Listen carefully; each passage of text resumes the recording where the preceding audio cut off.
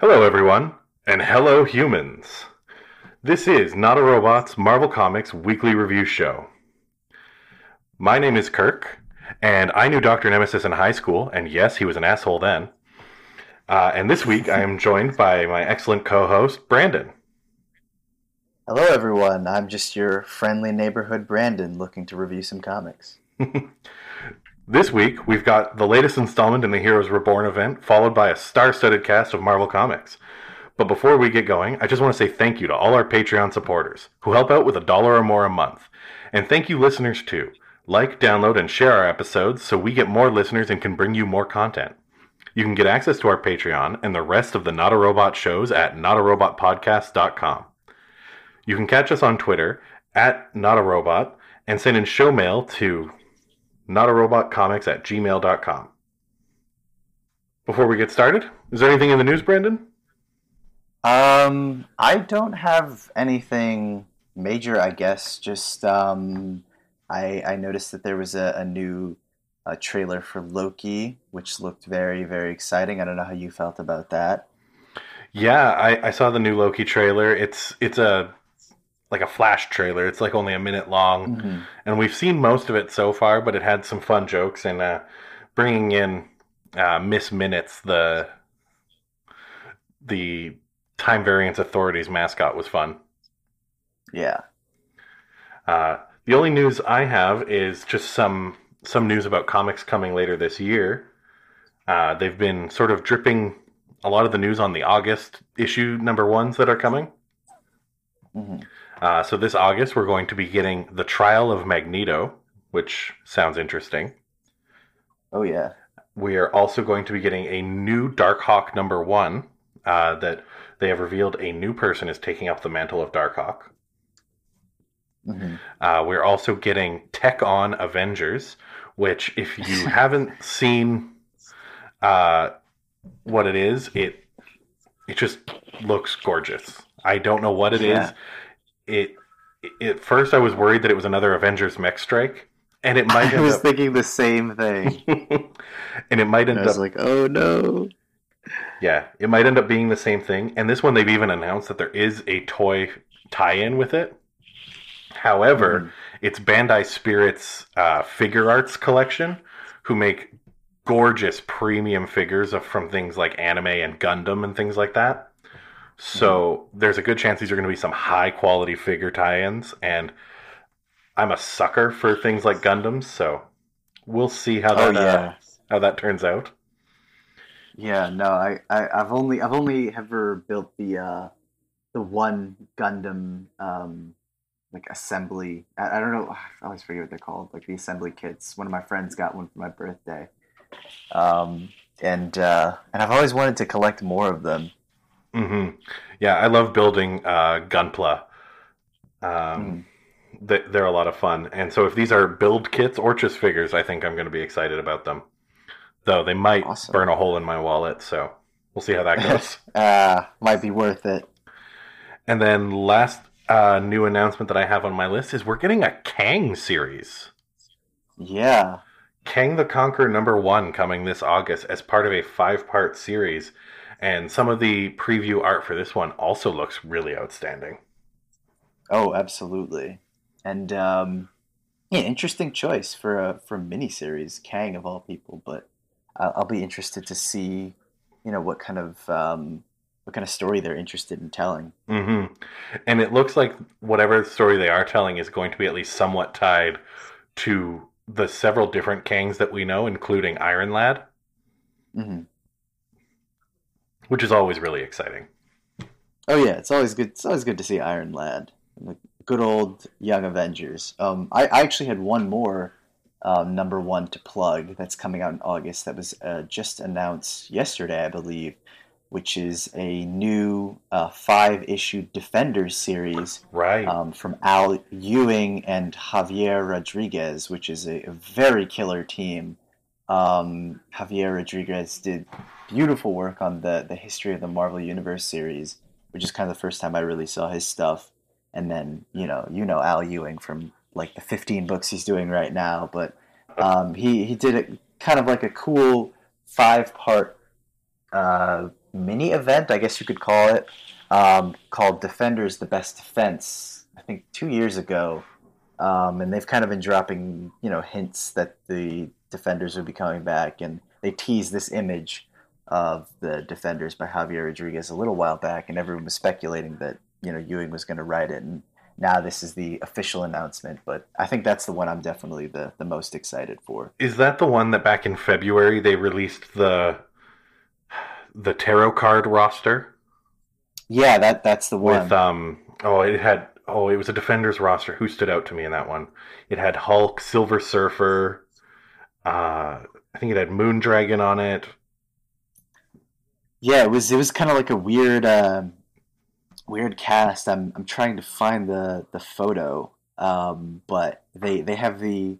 I mean, I don't know if this is the official cast, but the cast that's at least on the cover that they released, which is Doctor Strange, the Masked Raider, Silver Surfer, Betty Ross, and another like cosmic character in the background that I'm not really sure who that is, but it's like someone who has like black cosmic skin and is kind of made of smoke or something like that. Oh, that one doesn't jump out at me as a Yeah. as who I should know. But All right, well, yeah, some pretty exciting stuff in August. yeah, it's awesome that that Ewing is going to be writing that one.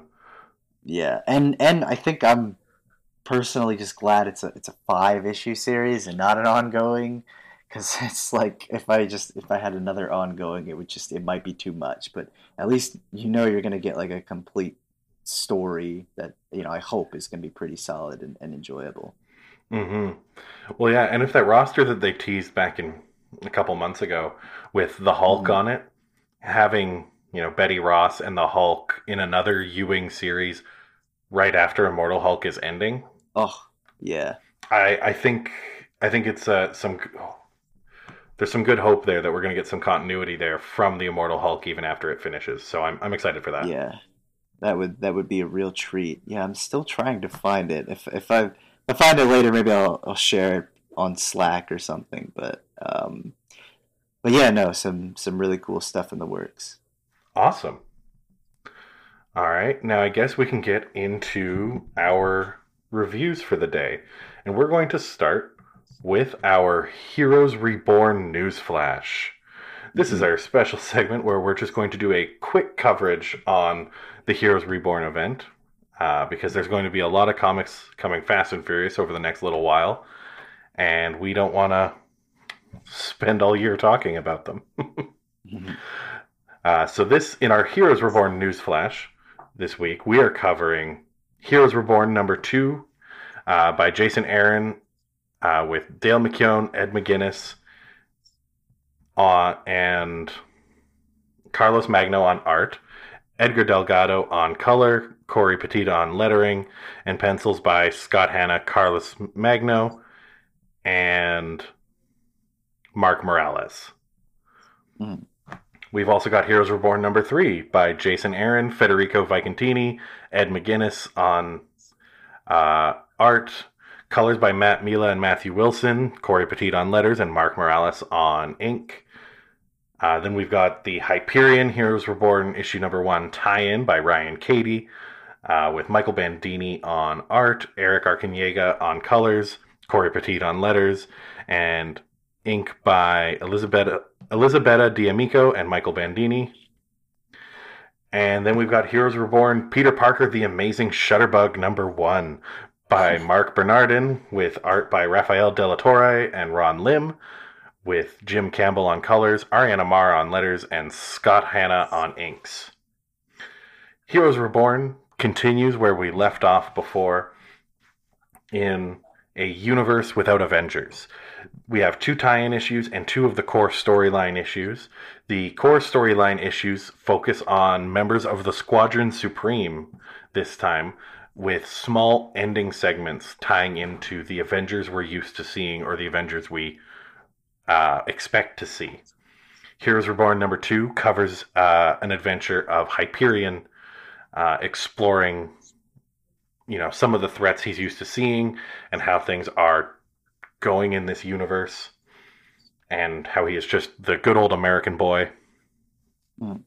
And culminates with a fight against the Hulk, which alludes that the Hulk realizes what's wrong. Hulk is broken free from the negative zone, and Hulk knows that Hyperion and him not only used to be friends, but that this isn't the world. Something is wrong. Mhm. And that issue finishes with Blade and Captain America having a talk about what they have to do next. Because now Cap is out of the ice, and he agrees with Blade, something isn't right here. Yep, and rocking a sweet beard too. Right? And then in Heroes Reborn number 3, we get a lot more detail on the character of Blur and what it's like to be him, and how he is a magic speedster in this reality. He has mastered all the teachings of the Vishanti, and he has very Doctor Strangeisms, like saying the hot-footed heels of Hoggoth and things like that. And we see him battle through the dark dimension against the Silver Witch to try and reclaim his soul, and his flashbacks to fighting Johnny Blaze, the Ghost Runner, up the penance stairs. I can't make this up. God. And that one ends with showing us that there is another person staying in Ravencroft. A person who also knows that this world isn't right. It is Echo and the Phoenix, who just became the Phoenix at the last issue of Jason Aaron's Avengers. Interesting. She talks about how she worries that this happened right as she became the Phoenix, and that she somehow broke the old world, but she's not sure. And it ends with Captain America approaching her saying, "We're building a team." The tie-in issues for this one, we have a Hyperion flashback issue, which shows him going with the Imperial Guard to fight the Brood in what is only just a disastrous mission. And then there is a second half to that issue that focuses on what's new with the Starjammers in this universe. And both of those are just decent stories that don't really contribute a lot to the ongoing adventure. And then we get the Peter Parker, the Amazing Shutterbug tie-in. In this one, we have Peter Parker learning that in this universe, where he did not become a superhero, the types of threats that Spider-Man used to deal with, the small, let's be honest, loser villains, now have to get dealt with by Squadron Supreme level threats. So Hyperion can and will show up and drop a billboard on them, which also includes dropping a billboard on the building nearby, killing Aunt May. Right. Peter devotes his life to becoming a superhero photographer to make sure that someone's capturing the damage that the superheroes are doing. And in the end of this issue, he does get bitten by a spider, and something interesting happens to him, which culminates in the closest thing to an emotional impact that this issue has. I'm not going to spoil it here for you. But it really makes him the...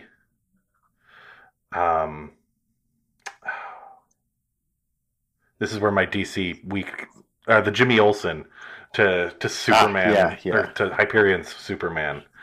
He really, he greets Superman like, "Hey, old buddy, hey, friend, golly gee." No, they were really laying it on there. And that's the update in the Heroes Reborn universe. As far as reviews on these issues, I think they're fine. I honestly, I don't have a severe enough dislike for them to really criticize them very difficult or with very much scrutiny. They have fun, and some of them, they're couched in that alternate universe love affair that, we as comic book fans, we do love reading, a twist on like, oh, this is the universe where Scarlet Witch absorbed her brother's powers, and that is cool to read on like a fundamental level, but it doesn't necessarily land with any impact. And the the Squadron Supreme are not doing it for me. Hyperion being just American apple pie. Literally, there's one panel in this book where he's got an American flag in a heat-proof capsule that he takes with him to sit on the surface of the sun with, so he can recharge his powers and meditate next to an American flag. And it's just so... Yeah, it's very jingoistic. Yeah. Like, it's they're not even trying to hide it. Yeah, and so I'm not going to go through individually, but I will say none of these issues scored higher than a 7 for me. I won't say that any of them really scored below a 6, maybe. I might be being generous here. Their biggest offense was dullness. I gotta say, I'm almost a little excited for Heroes Reborn number 4 because I want to see what Echo's going to do as the Phoenix. Like, that's new. And that's something that Jason Aaron specifically set up in his Avengers run. So I kind of hope that this whole bit here is just a elaborate set dressing to wow us with that. But my final thoughts on Heroes Reborn in its current state is, if you want to read Heroes Reborn, go read House of M. Yes, yeah, that I swear I was gonna say the same thing. I was like, if you want a better version of this, just read House of M.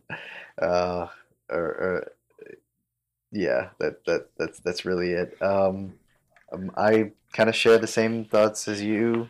I didn't even. I told Kirk before we started I didn't even make it as far as Heroes Reborn 3, just because I had read Heroes Reborn 2 and The Amazing Shutterbug, and I was just like, I don't really feel like reading this anymore, because it felt very, I don't know, just kind of not that interesting, and an event on autopilot. And like I said, once you kind of get over the gimmick of they're just like the DC heroes, and look at all these similarities they have. Like, oh, Hyperion has his own Jimmy Olsen, and he's kind of working for a Daily Planet type thing, except it's the Daily Bugle, and it's just, I don't know, it wasn't working for me, and the presentation is just not interesting enough for me to really feel any kind of way. So I ended up giving pretty much both of these issues about a 6 out of 10. They're kind of interchangeable. Nothing really interesting to say about either of them. Mm-hmm. One thing that I will shout out, just because it gave me a laugh, the depiction of Blur in this series, I think he describes himself as he's got the attention span of a hummingbird on meth. Because every moment is so exhausting for him to experience at 100 times normal speed. So he's watching like 45 TVs at once while simultaneously texting 14 people and setting a high score in Pac-Man. And he's talking about all this, and it's a very interesting like take on a speedster who's a little not all there.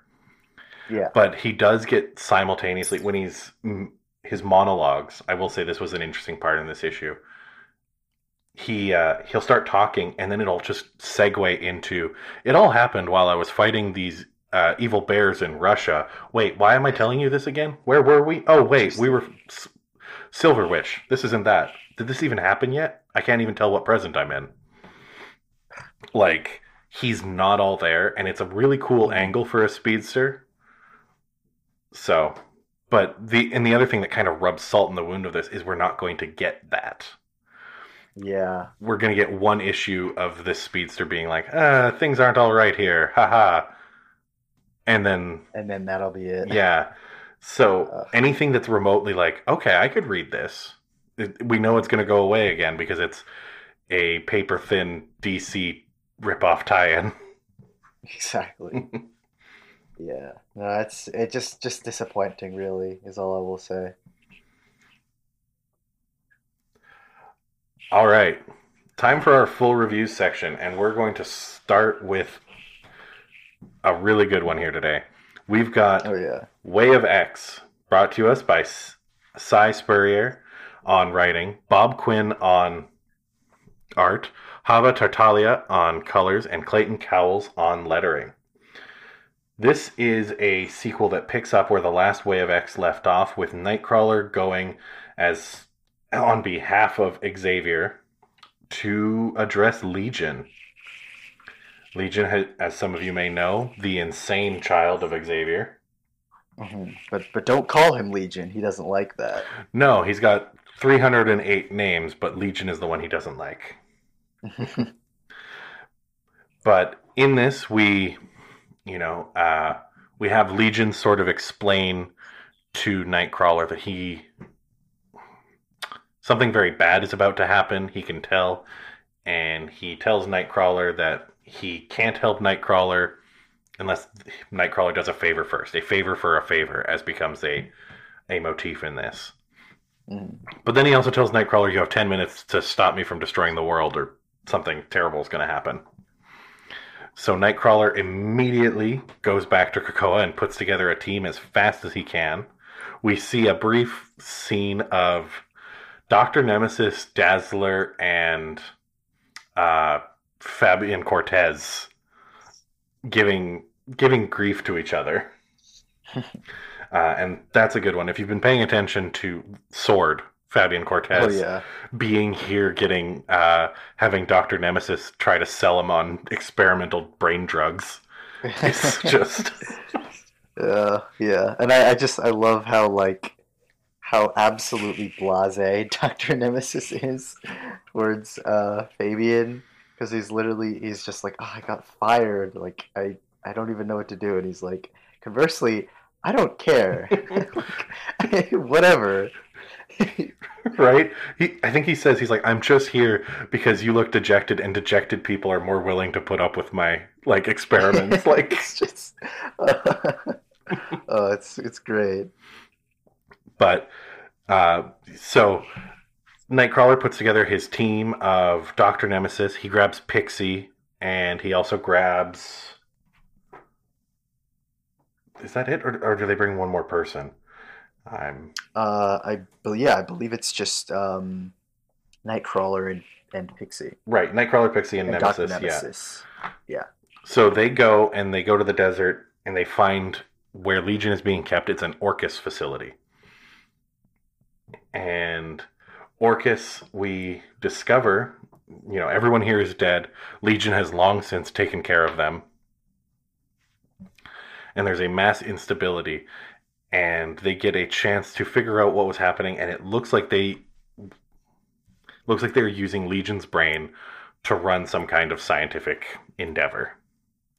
Mm-hmm. They speak to sort of the projection of Legion, and they get to glimpse inside Legion's mind, and they see this society that has crumbled and there's destruction everywhere, and they see the sort of post-scarcity nightmare of a society without limits and without limitations, without anything stopping them, that they become a horrible society, that things fall apart and everything becomes terrifying. Yeah. And that's when they come to the realization that that's the future of Krakoa.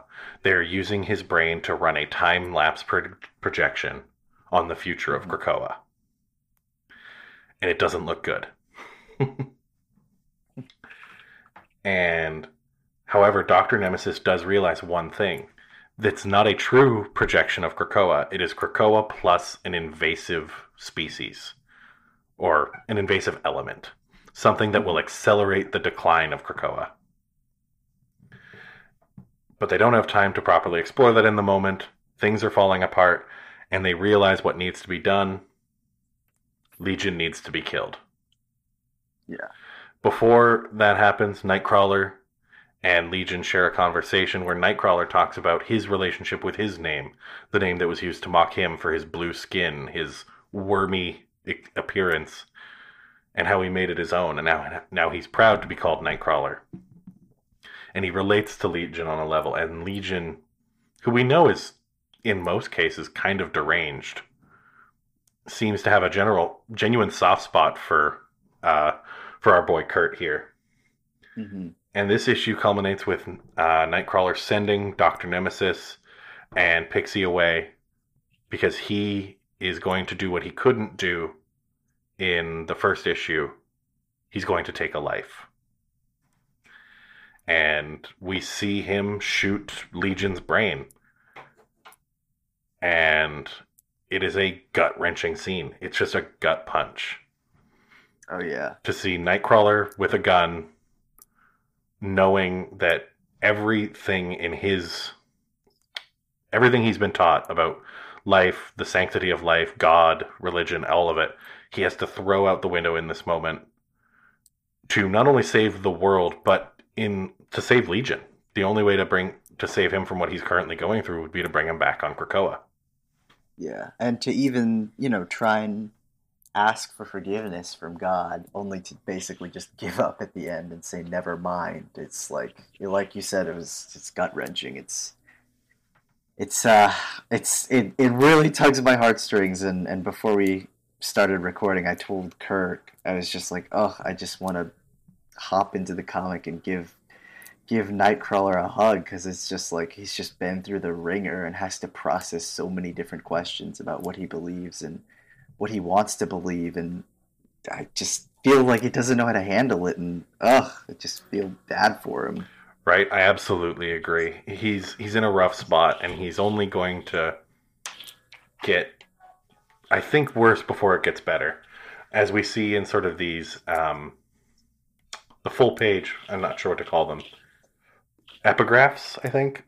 Yeah, the infographics. Yeah, we see writings of what can only be Kurt talking about his experience killing someone, Mm-hmm. and how this is the start of a journey. It's something that Kurt has written down in the future to describe where he arrives, and I don't think it's going to get better right away for him. Oh yeah, because Legion does get brought back in Krakoa, and it's pretty crazy how that scene too. It's really like it rides the emotion that they generated with seeing Kurt kill Legion. It makes it this folklorish resurrection that everyone on Krakoa felt the death of Legion. All of their hair stood on end, and the Five stopped immediately what they were doing and went immediately to resurrecting Legion, despite not being told by anyone that that's what they're going to do. Oh yeah. Like, if you weren't tense watching Kurt shoot someone, they made sure that you were like, that they reminded you, this is tense, something big just happened. Yeah, like, this is an Omega level mutant being reborn, a reality warping mutant, being reborn, and it's tense, like you said. Mm-hmm. And then after the Five resurrect him, Xavier tries to put his foot down that he's not going to reestablish Legion's consciousness into the body. But we know Legion, and we've seen Legion come back from death before. He puts his mind in his body anyway, because he's just capable of things like that. Mm. And in this moment, we see another really powerful scene where Xavier wants to talk to Legion, and Legion is now proud to use the name. He insists on it, in fact. But he doesn't want to talk to Xavier. He doesn't trust Xavier. He doesn't think Xavier knows what's going on. And he doesn't trust Magneto either. But the person he does trust is Kurt, Nightcrawler. And as we said in the beginning, a favor for a favor. He is now going to help Nightcrawler help with the souls and minds of Krakoa. Because now they know what's coming. They've seen what the Patchwork Man is. They've seen what the hostile, invasive element is. And somehow, we're hyped for this against all odds. It's frickin' Onslaught. Oh god, I know, from the crap 90s event. What is it? Is it Onslaught Unleashed? I always forget the name. I want to say Onslaught Unleashed, but in my head it always corrects to Age of Onslaught, and I'm like, no, it's not the one. It's not the look. Yeah, it's one of those, like, just kind of run-of-the-mill one. Although, ironically, we're talking about Heroes Reborn, and if I remember correctly, Onslaught led to the uh, Heroes Return and then Heroes Reborn kind of early '90s thing where they were in the alternate Franklin Richards pocket dimension, which was basically just the excuse to get a bunch of like '90s image creators to work on books like Liefeld and Jim Lee and those guys, and then when that didn't sell, they brought him back, and that's when you had the first, I think, either Heroes Reborn or Heroes Return, and that's kind of that's basically when they had them, kind of reborn into the Marvel universe after Onslaught killed them. But yeah, no, I'm just as shocked as you are. I can't believe I'm at least interested and excited to see what you could do with an Onslaught story, introducing him as a plot element in Krakoa. Mm-hmm. Yeah, I'm really excited, and I did just look it up. Onslaught Unleashed was the 2006 one Okay. that spiraled out the Onslaught Reborn and Heroes. Now I'm getting all tongue tied. Anywho, Onslaught's been here, and last time we saw Onslaught, he wasn't exactly anything to write home about. I'm probably being too hard on Onslaught, No. but Yeah, I mean, maybe if you were really like into it at that point, but I was not. and one thing I will always hand to Onslaught though is he looks like an amazingly cool action figure to have. Very, yeah. But outside of that, his character is always just really just the extra upon extra. It's just what if Xavier was also Magneto? It's Yes, and was a destroyer, like kind of one note, but yeah, no, I'm really engaged in Way of X, especially with I think it's hard to pin down exactly what I really really love about this issue because there's so much going on, and I don't even mean that in a bad way. I mean there's so many good things about it, whether that be with Legion and trying to figure out what's going on, or the great moments with Doctor Nemesis, or even Pixie still kind of feeling out of place, or Nightcrawler trying to define his spirituality, even though he still really doesn't know how to answer a lot of these questions. It's just like all of these just great avenues of exploration, and each one is getting its attention, and it's doing it in such a great way. Like I'm gushing about it so much because I love it. And I mean, yeah, I don't even know what to say. Like even the moment, and it doesn't seem like a big moment, but even the moment where Legion is basically able to put his brain back in his body without Xavier using Cerebro is kind of like a shocking one for me because it really, like you said, showed how powerful he is in that he can basically restore his own consciousness even in a lifeless husk. mm-hmm.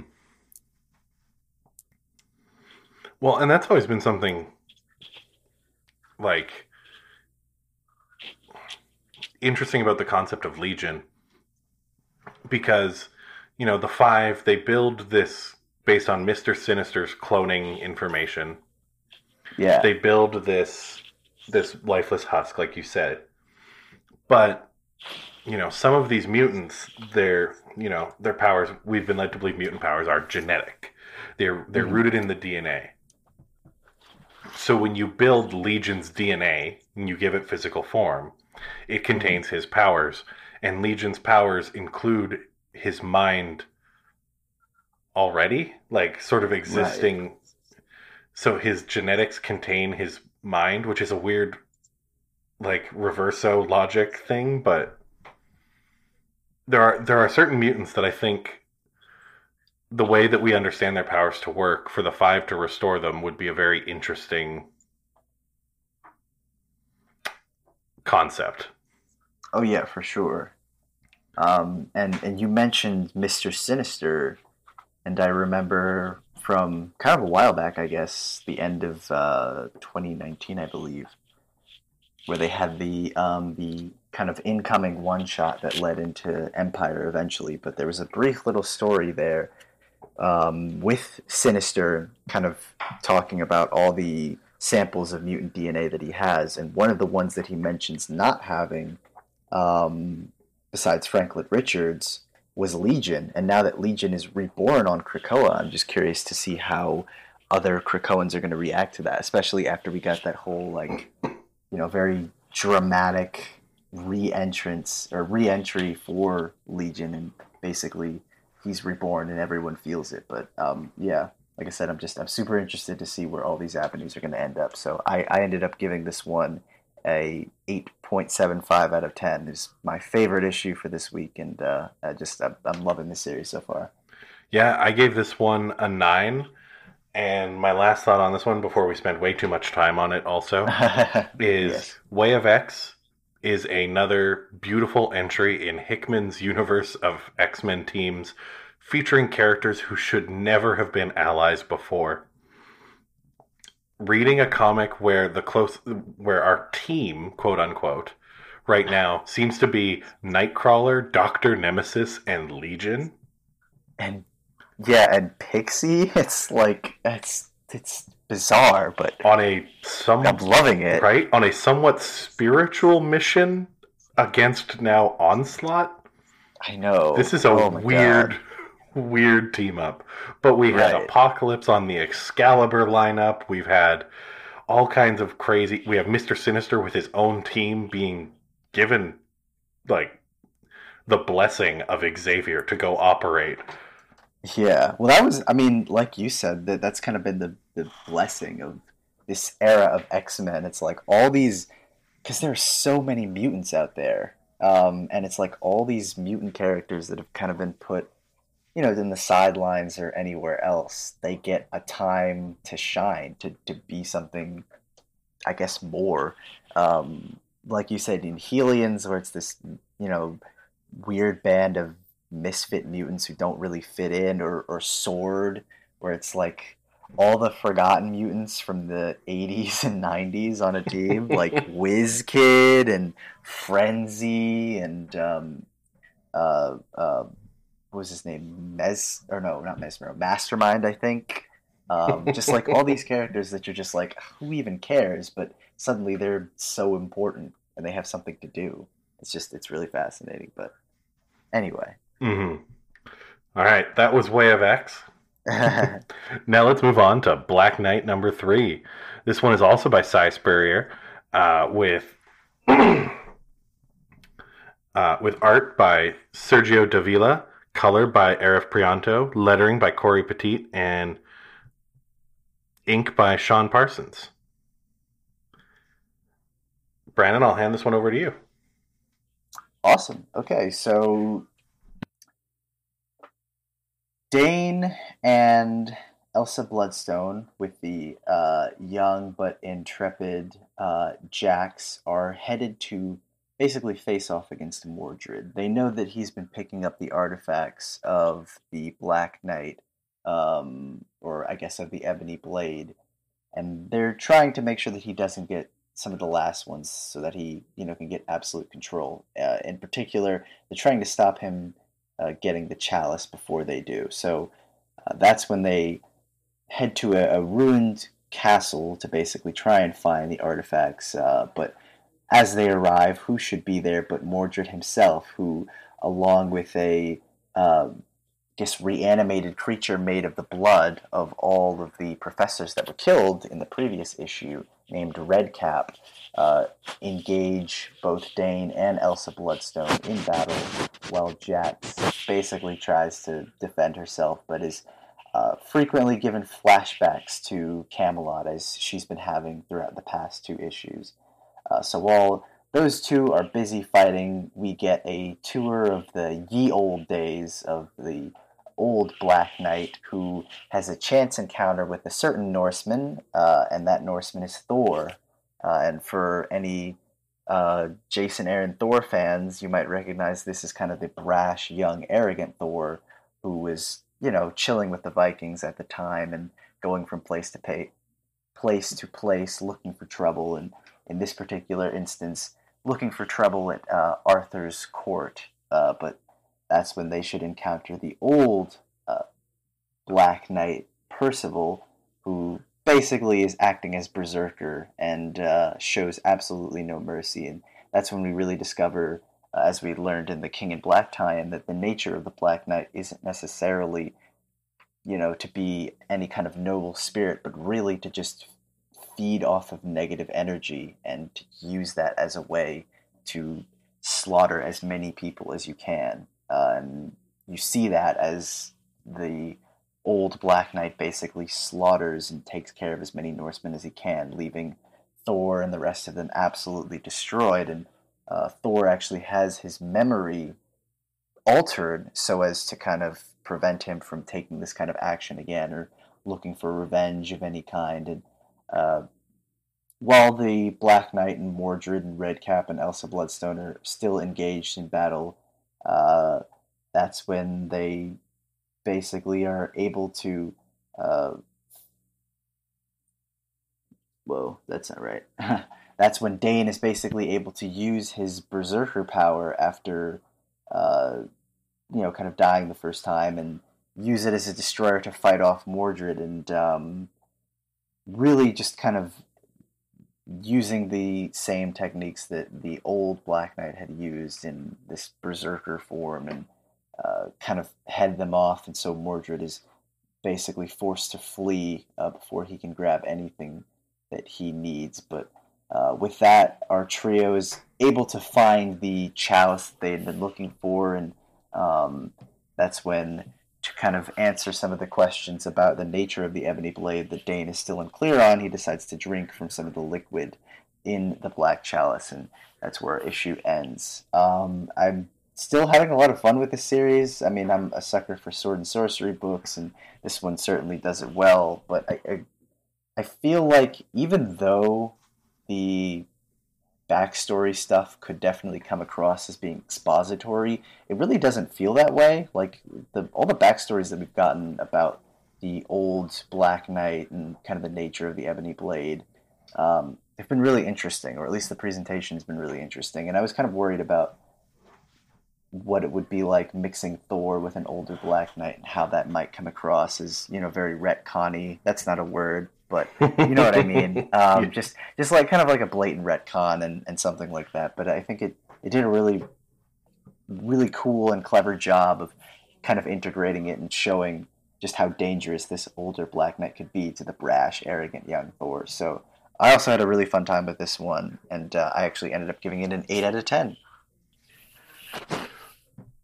Awesome. Yeah, I enjoyed the new Black Knight. I really enjoyed this issue too.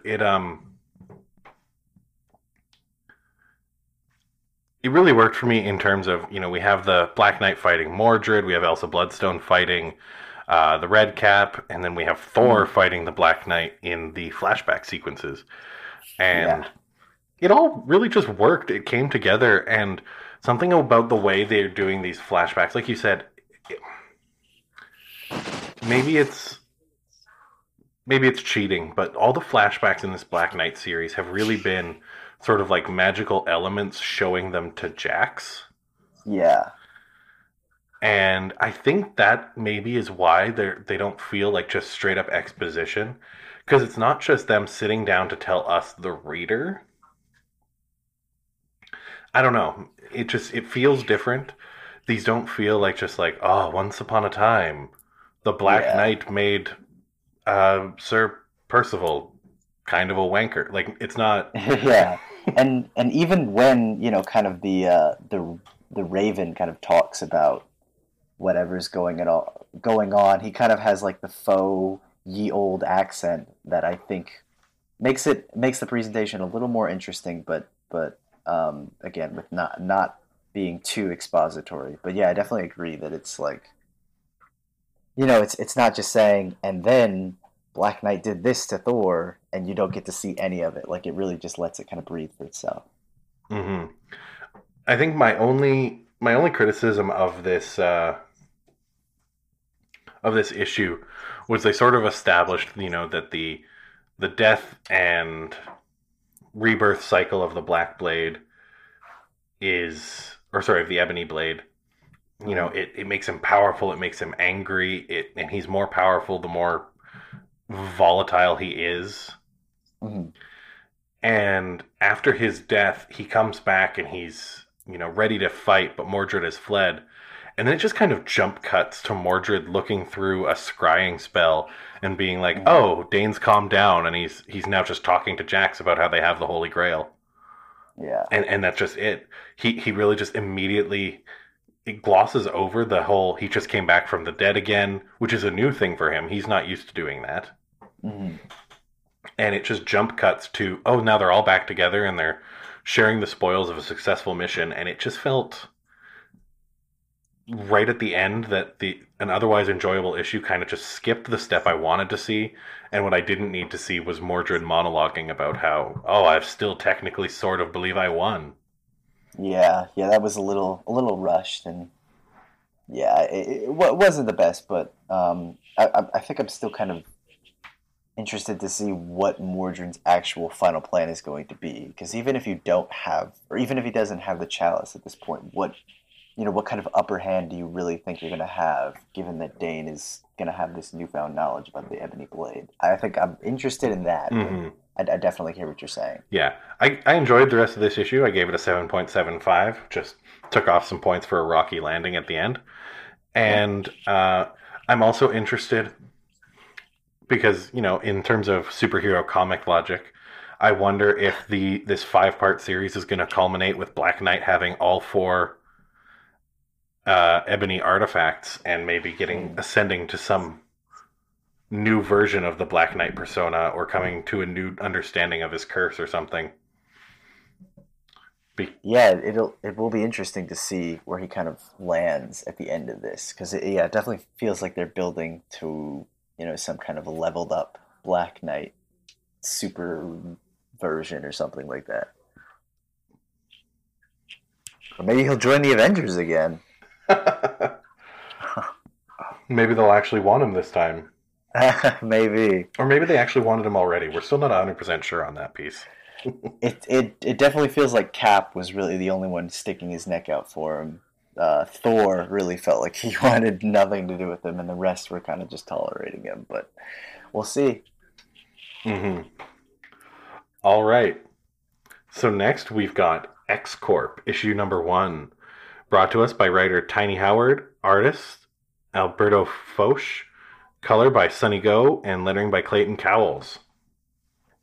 X Corp number 1 starts with what we have seen built up in the past issues with Krakoa's legacy is X-Men now needs a company to protect their economical interests in the world at large. And the very summary of that as a comic may bounce some people off right away. It's literally the X-Men need a company. And the company is being run by 2 of the most savvy business people who are also mutants. We've got Penance, who is, as deranged as she always is. And we've got Angel, who, is in possession of, I believe, what I want to say the second most mockable name in the Marvel Universe, Warren Worthington III. Him so upper crust, which I guess is fitting because that's definitely what he is. Right? And for those wondering why I give him the title of second most mockable name, the first one always goes to Bullseye. I'm sorry, if your name is Benjamin Poindexter. Oh God, yeah. Apologies But for all the Benjamin Poindexters out there. they're all coming for you next. But yeah, I do love the 2 people running X Corp are people who basically have to contain their rage in any way, because they kind of hold like these evil, twisted versions of them. Where Monet's got Penance and Angel's got the Archangel identity, and these are the people that you chose to run your X Corporation for some reason. Right? Uh, and in this one, we see Angel going to meet with a businessman to protect some of their interests in the world, and he is attending a genetically modified horse race, which by its very nature sounds ridiculous and like something the upper echelon of rich elites would totally enjoy. And in that same moment, we discover that they are making some kind of plan to screw over the operations on in the Savage Land that Multiple Man is working on. So they start putting together a plan on how to not get screwed over by this businessman who's trying to blackmail them. And Penance puts together a team of Multiple Man and Trinary. And they reveal that their Island Lab Supercorp base is also a flying Island Lab Supercorp base. And they drop it right over top of the city and engage in what is only identifiable as a mid-scale military conflict. Yeah. That results in X Corp leading the headlines and their stocks rising and them showing that they're not going to be cowed down by old school rich people business tactics. The only other major development in this issue is we see Angel get shot at a lot. We see him get blackmailed and manipulated. But what we don't see is him getting stressed enough for the Archangel to come out. Yeah, and I guess that this island lab that they have, or island headquarters, is kind of built like a new technology with the gates where it can teleport to the gates, which it's kind of an interesting idea. Where it's like you can basically teleport to the location, but you don't have to actually walk through the gates. But yeah, I thought that was really cool, and I feel like the journey of that we're going to see Angel go on in this, I think, is the main selling point of X Corp. Mm-hmm. I think they wanted an environment for us to get another story of Angel struggling with his duty and then his affliction of the Archangel persona. Mm-hmm. But I had an all right time with this one. For a first issue, it covers its bases in terms of it has a moment of spectacle, it has some characterization moments, it shows enough of the relationship between Penance and Multiple Man and Trinary to understand why they're going to be the team going forward. Yeah. I'm a huge fan of Multiple Man. Oh, for sure. He always cracks me up, and in this issue, he doesn't disappoint, though he is weirdly obsessed with his science in this issue. Yeah, I never realized that that old Jamie was a scientist, or a doctor as he calls himself, or one of his dupes calls him that. Well, he's, if I remember right, in the old Multiple Man series, like I think it was just like the Multiple Man in when was that? I'm not even going to attempt the year. I'm going to get it so wrong. That's when they established that he's got dupes kind of just learning every field of study. And every once in a while he just checks up on them and learns everything they've learned. Like at one point he's trying to get into somewhere and they say that, only like an attorney can get past here. And then a dupe comes up and merges with him and he says, "Oh, I just passed the bar." Like, oh my god. I do like that idea of his dupes just kind of going all over the place, doing whatever. Right? It's going to come to a point where, Multiple Man is going to be the largest repository of, like, information. Seriously, he's going to hold, like, 15 doctorates and, a medical degree, a law degree, just going to collect them like Pokemon. Right? Yeah, so for X Corp, I gave it a 7 out of 10. It's a good start, but I need it to go some places before I think it earns any of its big story beats. Mm-hmm. Yeah, no, I definitely felt a similar way. And I felt like it definitely kind of got bogged down a lot with some of the business jargon. Because, I mean, I understand that you want to keep it authentic, or as authentic as you can.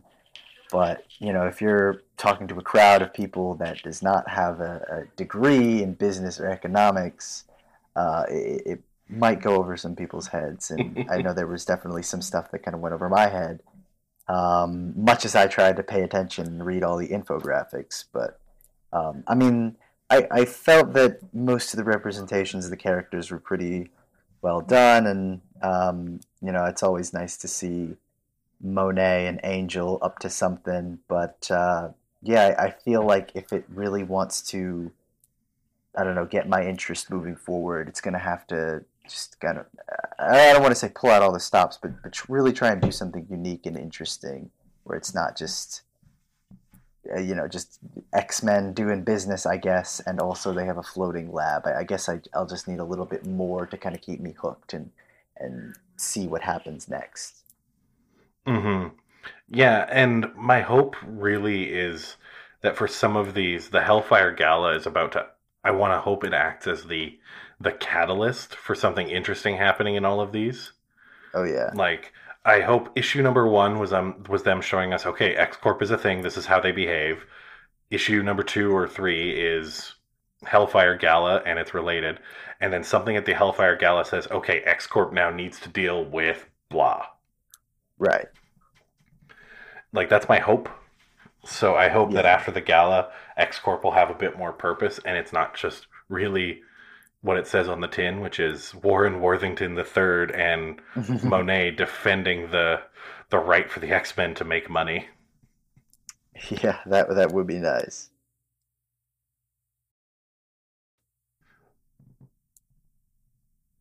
All right. Next, we've got Spider Man Spider Shadow, Part 2. This What If comic comes to us by writer Chip Zdarsky, art by Pascal Ferry, color by Matt Hollingsworth, and lettering by Joe Caramagna. And I'm going to hand this one over to Brandon. My pleasure. So Pete is struggling with the death of Hobgoblin, or rather, I should say, the death of Hobgoblin by Pete's hands. He had been goaded by the symbiote and really just decided to take things into his own hands after the death of Aunt May.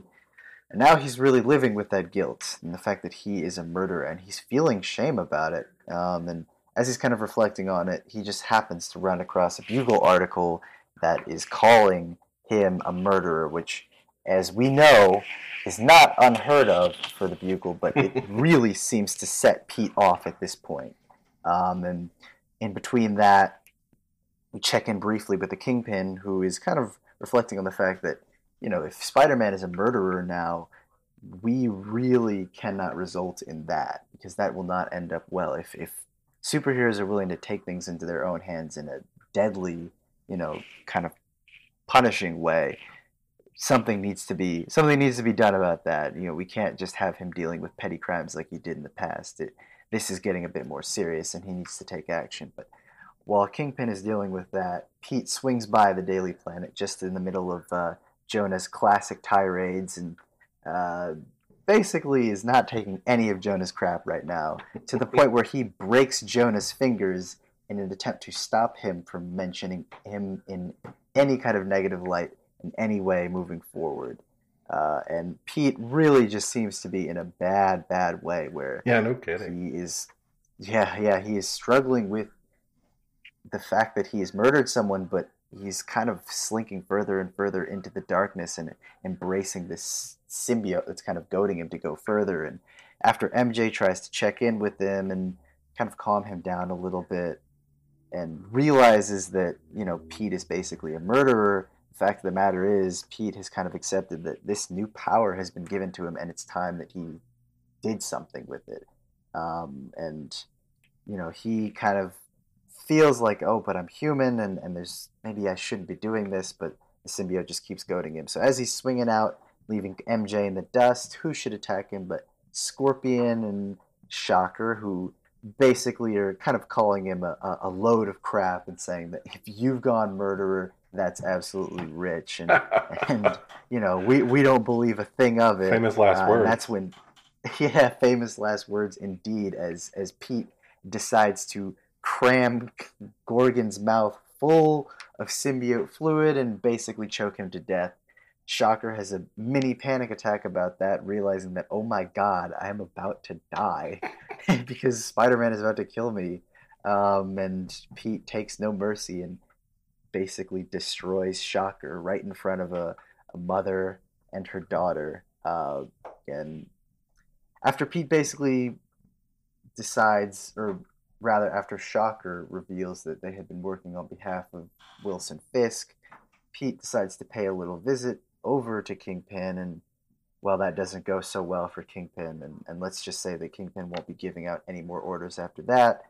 But shortly after, we catch up with the Sinister Six, who, by orders of Otto Octavius, decide that if Spider Man has gone completely off the deep end and is a ruthless murderer now, they need to take action of their own. But before Otto can do anything substantial after checking in with the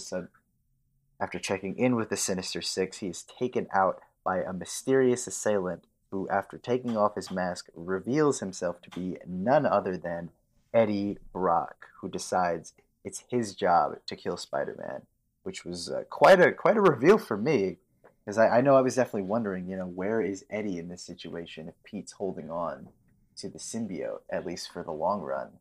But I admittedly, because I'd read this issue last week, I'd kind of forgotten about it, but going through it kind of reminded me of a lot of the things that I really, really liked about it. One, just kind of this horrific take on Spider-Man, descending further and further into the darkness and really living with the fact that he murdered a man. And I think one thing that I liked in particular was the fact that it was not glossed over, right? It's not like, oh, I killed Goblin, or I killed Hobgoblin, whatever, like, deed's done, who gives a crap? Like, he really struggles with it, and even after, crushing Jonah's fingers, he still struggles with the fact that he took a man's life and he doesn't know how to deal with that. But clearly he seems to have moved on at some point after killing Shocker and Scorpion and Kingpin eventually. And I think it's going to be really interesting to see what kind of headspace Pete's in the third issue, which I think is where I'm most interested to see this develop. But yeah, going through it again just reminded me of a lot of the things that I really did like. Like I said, it felt like a pretty solid installment for this series. So I ended up giving this one an 8.25 out of 10. Yeah, I really enjoyed this one. I gotta say, the one really eerie panel where MJ walks in on Peter and he's sleeping above his bed Yeah. with the symbiotes keeping him like in midair suspension, like he's floating in like a symbiote web, and he's like, "Oh, don't worry, it's actually way more comfortable than it looks." As if it doesn't look horrifying. Yeah. Like he looks like a monster.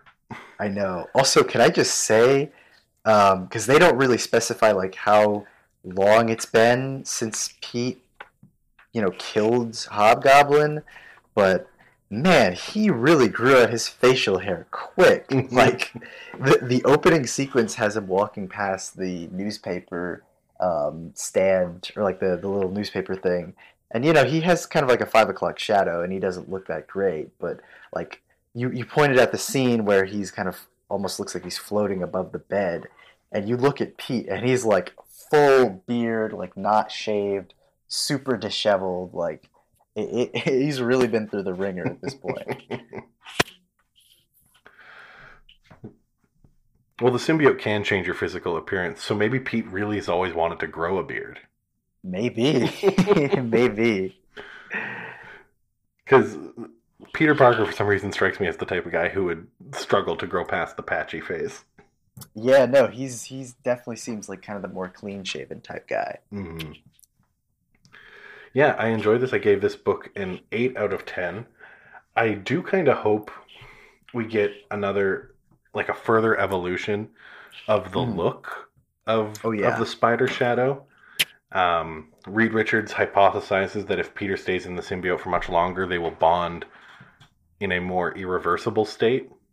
Mm. And I wonder if that's something that means we might get a more progressed look. Something about the very tiny itty-bitty spider fangs kind of weirds me out when I look at it, which I guess means they're serving their purpose, but it's just, it's unsettling. And have him take on a more traditional Venom appearance would also be kind of cool. Oh yeah, no, that would be my guess, because I mean, even in the first issue, we kind of see him. The suit kind of is altered a little bit, and it's like more wispy, I'd say, and like you said, it has those fangs, and the symbol is more prominent. But I'm wondering. You just kind of got me thinking. I'm wondering if the suit is going to kind of bulk up a little bit, look bigger, kind of as Venom did. Because Pete is, I mean, Spider-Man's a fairly, I don't want to say large guy, but he's not like a shrimp anymore. Like he's not as he was when he was a teenager. Hmm. Um, but I'm just wondering if the Venom suit is going to really, jack him up towards the end of the series, where he looks like, the hulking figure that Venom usually looks like. Yeah, like it did with like Eddie's always been big. So Yeah, when yeah. when Eddie is Venom and he's big, you're like, okay, yeah, that's just sort of the difference between Pete and Eddie. But Mm. when Venom was Gargan, Yeah, yeah, I was thinking that. Gargan is not a swole dude, but Gargan Venom was massive. Yeah. So I think my guess would be that, as Pete progresses further and further into the darkness, it's like I don't know, but I really would hope that the suit just gets more and more, chaotic and beefy to the point where he's just like this huge behemoth by like issue 5. But yeah, I had a really great time. Hmm. Yeah, I'm enjoying it, and I just want to say shout out to whoever stopped Gargan from being Venom, because this is definitely one of my least favorite Venom Oh, periods. yeah. Ooh, rough.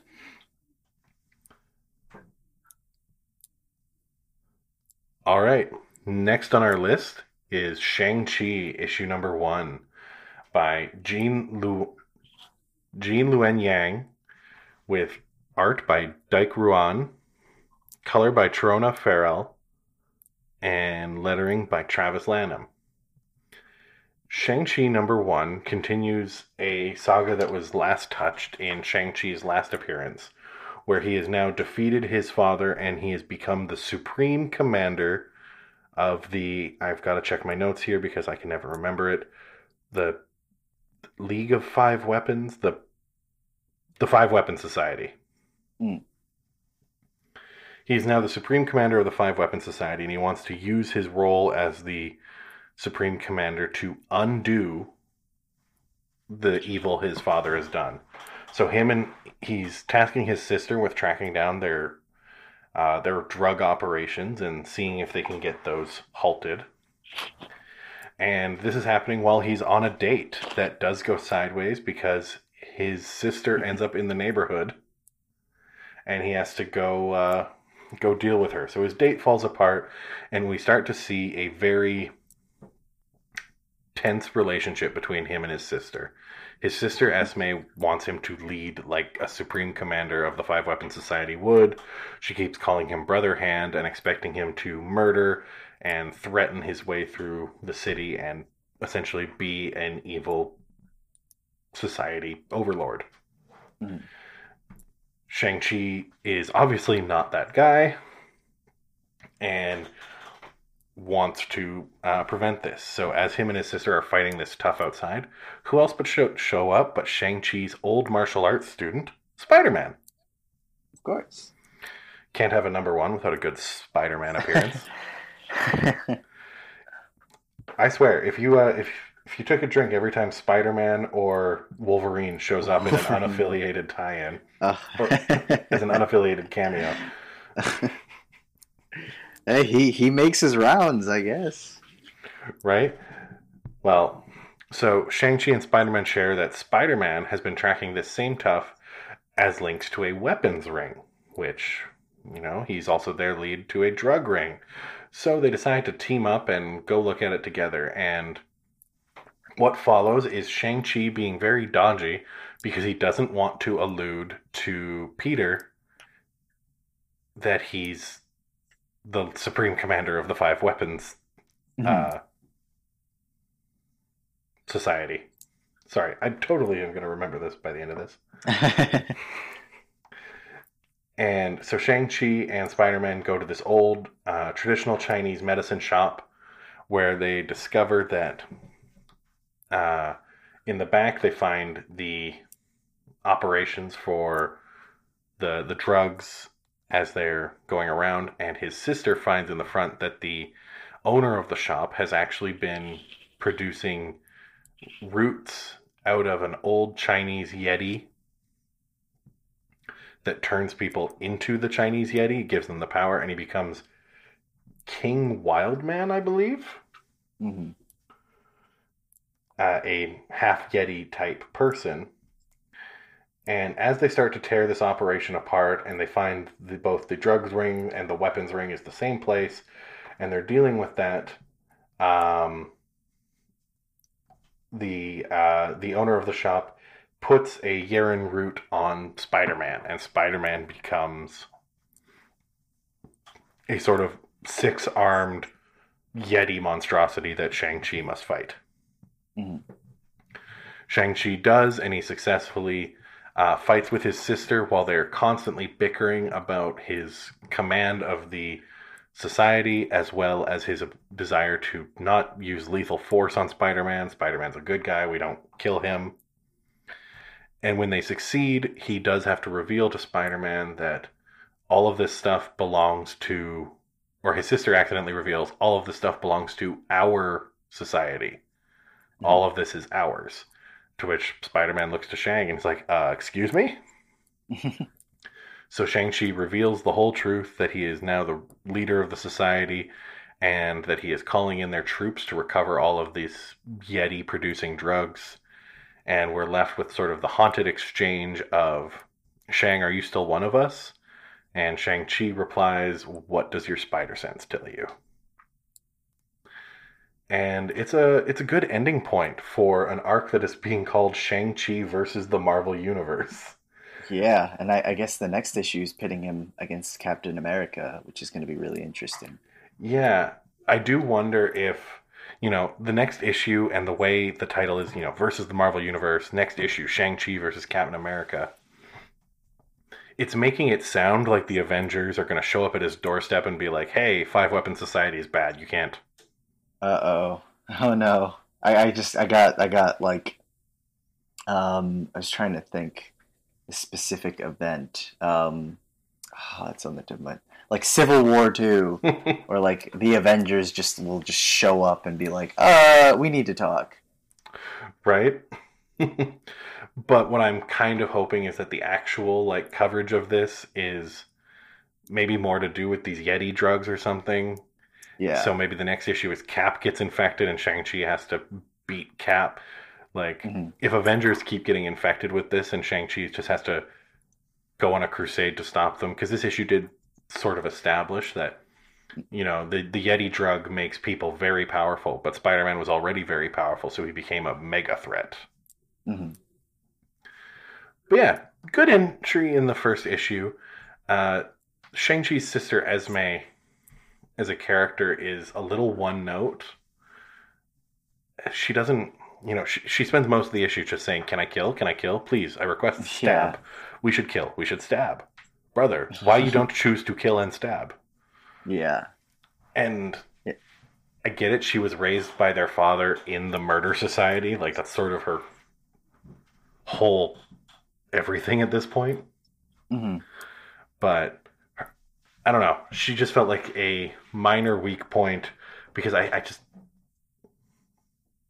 feel like I've read this before. I don't know where, but the whole, you know, good guy takes over an evil team, and all the evil people are like, "No, don't be good. We're evil." Where it, Yeah, I was reminded at least of and this isn't a Marvel book, but um I was thinking of the New 52 run on Green Arrow by Jeff Lemire, which kind of had a similar idea of basically Green Arrow discovers that his father had another daughter with this separate assassin. And the daughter is basically trained to be a killer and kind of hates Green Arrow at first, but warms up to him later. And then after Green Arrow, fights off this other guy, he basically becomes the leader of this team called the Outsiders, who started off as kind of being more evil and had planned to take over the world. And then, I mean, once Green Arrow is kind of asserts control, that's when they slowly start to shift. But yeah, I feel like it's not a wholly original idea of like you fight off this evil commander of a evil organization, and then suddenly that organization's trying to convince you to be evil, and yeah, I guess it just depends. But I definitely felt a similar way where it's like I had kind of seen it before, and um, I don't know if I was super interested in that. Even though I did really like the Shang-Chi miniseries that they did previously, because I felt like it was kind of a really fun take on the character. But I think it definitely worked. Just kind of in some of the back and forth between Shang-Chi and Spider-Man, and um, also just I guess just kind of exploring the story with the drugs. But yeah, I don't know. I'm definitely invested in it in a way, and I kind of want to see where it goes next, particularly with Captain America showing up in the next issue. And I do have to say that I really think the art is stand out, just because I feel like it's a really great job with some of the colors, and kind of Hmm. showing like this. I don't even know what to call it exactly, but like really, I guess, shadowed, almost moody atmosphere, which I think really works well if you're in New York City around twilight or nighttime. So it definitely brings that out. But yeah, I thought it was a solid introduction. So I ended up giving this one a 7.5 out of 10. Yeah, I also gave it a 7.5. It's a good start, and I'm excited to see where Shang-Chi's journey goes, and I'm excited to Mhm. see, how big they're going to take the stakes on a title as bold as versus the Marvel Universe. Yeah. Um, so that concludes our full reviews section. So now let's get on to the lightning reviews. We've got some. We've got a full list of bite-sized reviews here today that we're gonna go through and share some quick thoughts on, and we're gonna start with Children of the Atom #3. This is brought to us by writer Vida Ayala, with art by Paco Medina, colors by David Curiel, and lettering by Travis Lanham. This continues the Children of the Atom saga of, are they mutants? Are they not mutants? We don't know. It splices together a story of the children of the atom in a spaceship that they have stolen, that things are going wrong on, and they are crashing back to Earth. Mhm. And they have to deal with that. And then it splices that intermingled with a story of Carmen, who I believe is Gimmick in the Children of the Atom's roster, sharing how she doesn't feel special, she doesn't feel noticed, and it's a very heartwarming teen story. We learn that she's a cosplay and sewing expert, so she presumably also made all their costumes. And we get to see them, and we get to see these flashes of their, I want to call it mutant obsession, because that's the thing they're hinting at in this whole underlying Yeah. series is, we don't think they're mutants, we think they might just be mutant fans who have now taken it potentially to an uncomfortable level. Mhm. But have somehow gained access to some kind of powers. We just don't know how.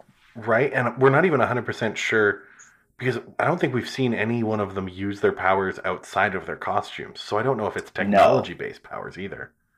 Yeah, it's hard to say now. But yeah, it's a mystery.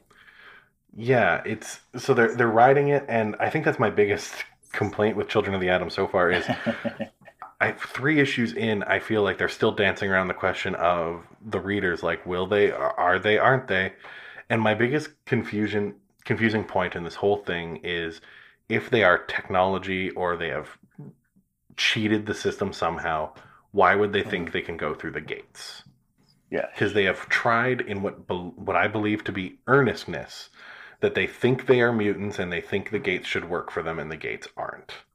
Mhm. So at first we thought, oh, maybe their mutant powers came from somewhere else. But Right. it's just so confusing that, they have an identical power set to a team of X-Men, and they think they're mutants, but they don't act like it, and they're not. I don't know. Yeah. Yeah. It's strange. And they're also not telling the mutants that they can't get through the gates. Mhm.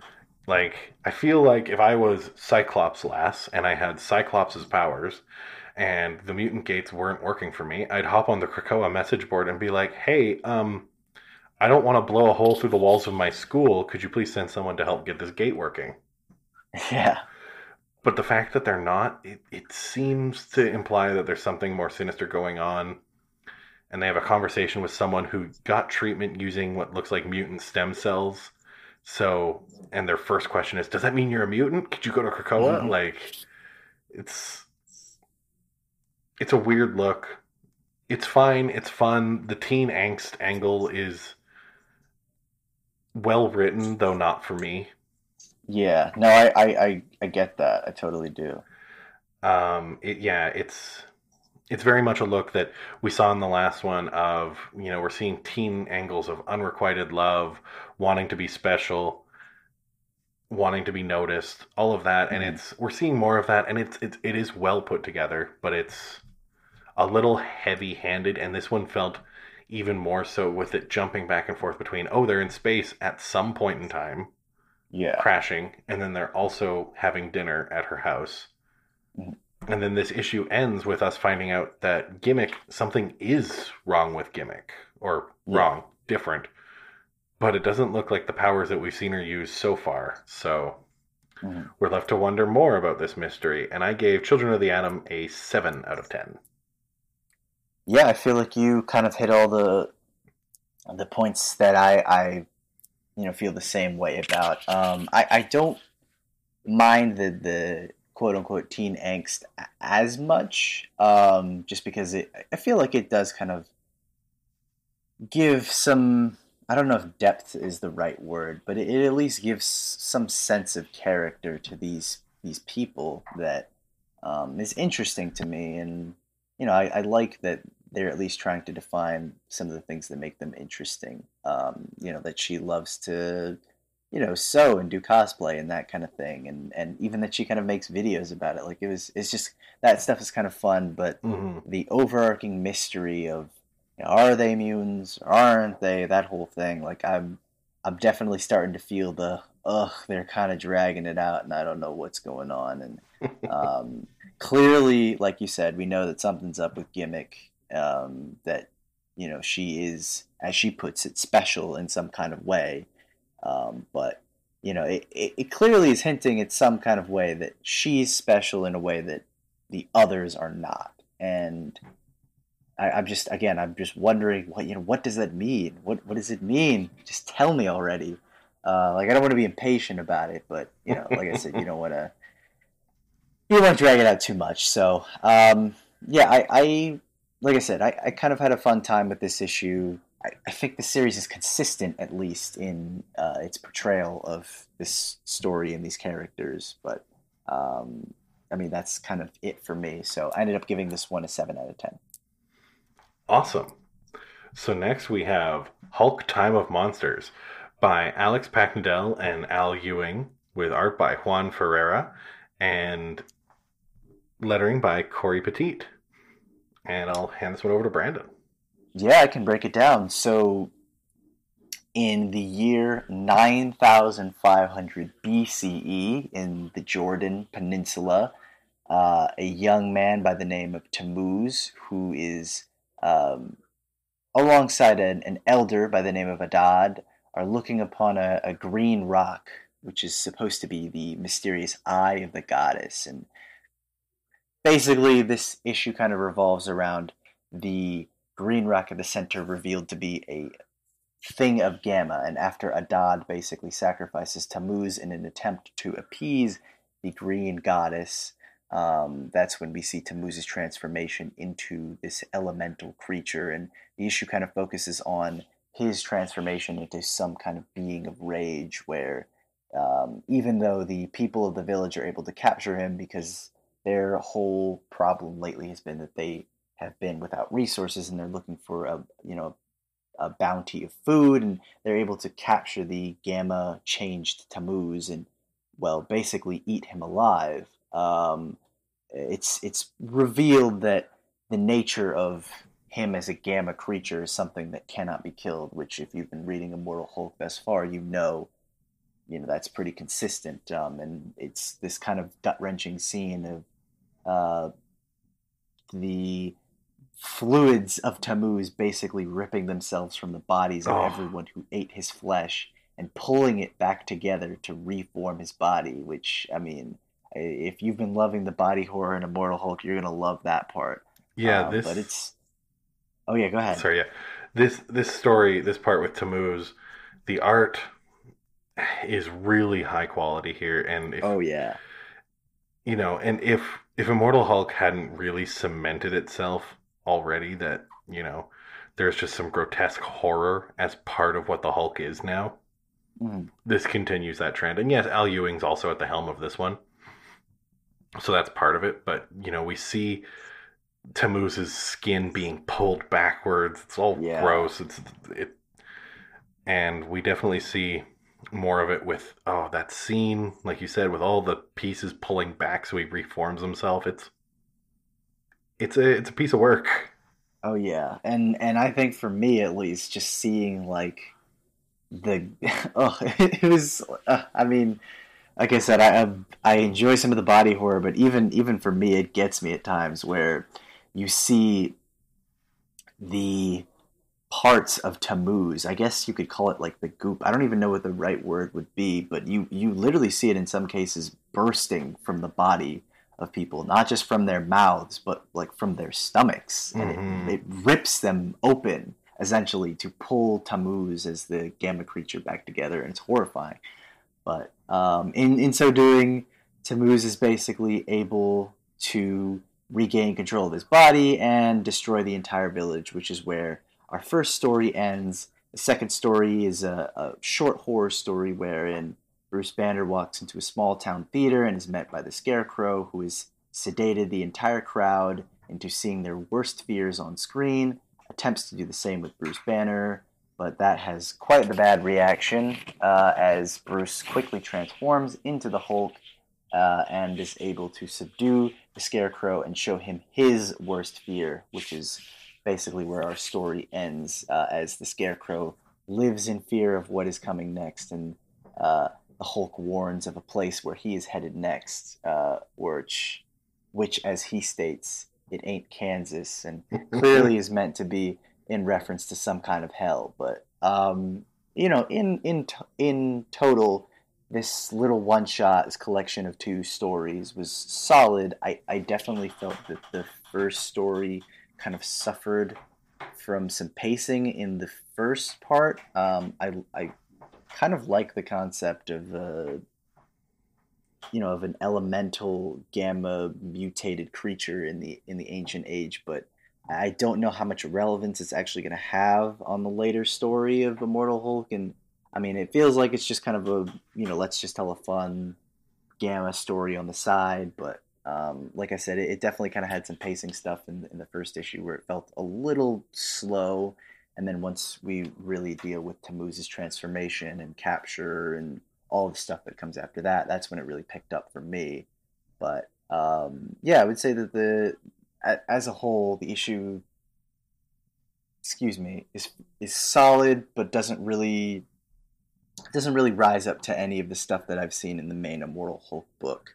But it doesn't necessarily have to. So um, it's pretty solid in that way. And then I think, at least for me, the art in both the first story and the backup story is really incredible, by Juan Ferreira and Kevin Nolan, just really doing an excellent job in flexing their horror ability and just really capturing the vibe particularly well. So I ended up giving this one a 7.75 out of 10.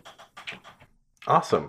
Yeah, I enjoyed this. I found that the art was great, and the depiction of the sort of primitive Hulk was really cool. The horns and everything. He looked much more like a Wendigo or a like an ancient monster Mm, that you would see, and I loved that. I loved the art. The second story, with even though it had touches of the horror, really was just like a classic like villain is doing some bad stuff. Hulk shows up and beats him down. Like it didn't spend a yeah, lot of time on it. So I gave this one a 7.5 out of 10. awesome. Next, we've got Champions, brought to us by Danny Lore, Luciano Vecchio. Federico Blee, and Clayton Cowles. This continues the killer app story, where now we're seeing that Sam Alexander and Miles Morales are working for Roxxon, and it starts with all of the champions playing a phone game together when Snowguard shows up and is angry that Sam has posted that he has joined Roxxon. Which then they take the time to explain, and then it flashes back to the whole plan of why they're infiltrating, why they're trying to figure out what Roxxon's doing, and how they're using viral trends and bot marketing and all the horrible things that real companies are doing in real life today to manipulate people into coming to opinions and to sabotage protests and beliefs and make sure that people like the champions come out as the villains. And from the half or throughout it, they discover that Roxxon is going to try and sabotage a champion speech where heroes are going to share like their opinions on how things are going and what Roxxon is doing. And Roxxon is staging themselves to be the heroes of the scenario, but the champions show up, stop the carnage, and position Roxxon's goons to be the villains. And that Nova and Miles now work as interns at Roxxon to try and uncover more about what's to come. It's a decent issue. It's really, really nice art. The champions are fun. We see the ongoing continuation of Riri and Viv having some of the most complicated relationship in the champions. Mm-hmm. And otherwise, it's pretty enjoyable. It doesn't go anywhere surprising or exciting, and parts of it feel like a little too meandering, I would say, in some of the plotting and the backstory parts, and then the conflict with at the protest wasn't like a big hardcore super conflict, so it didn't really pack a climactic punch. So this is really just a middle issue, and I gave this one a 7.25 out of 10.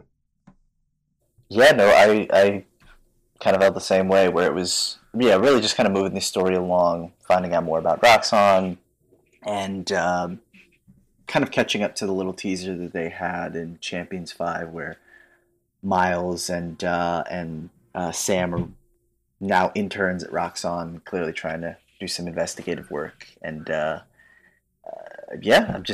interested to see where it goes, but just kind of a I don't know what the word to use is, kind of a progression issue or whatever you might call it. Like it's just moving the plot along essentially. So I gave it a 7 out of 10. Awesome. So next we've got Daredevil issue 30, brought to us by writer Chip Zdarsky. Art by Mark Cicchetto and Mike Hawthorne. Color by Marco Moniz. Lettering by Clayton Cowles. And ink by Marco Cicchetto and Adriano Di Benedetto. And I'll hand this one over to Brandon. Awesome. Yeah, so this issue is kind of a check-in issue, or at least it feels that way, where we're kind of following up on a lot of plot lines. The last issue saw Matt Murdock in kind of this crazy epic battle in the middle of prison, and it looked like he was dead, and we check in with Matt, and it seems like he's fine for the most part, where they're basically discussing about moving him to another prison because it's just not safe for him to be there, and also talking about doing some undercover investigative work within the new prison as a way to reduce some of his sentence, and Matt is absolutely against it. He still feels like he needs to serve his full sentence. And, afterwards, Cole checks in on him, Cole North, the detective that had kind of been with Matt for a while, and basically says, you punishing yourself isn't doing anything. It just makes you seem like a jerk, and it's not helping anyone else. And kind of gives Matt something to think about.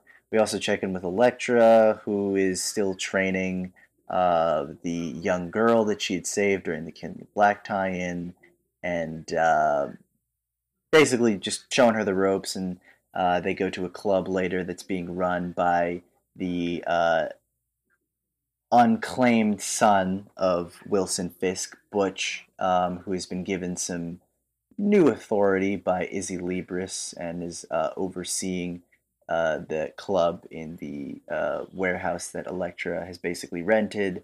And Elektra and Butch are kind of trading verbal blows with each other, and that Elektra is unhappy with how Butch is peddling his stuff in the kitchen and harming people.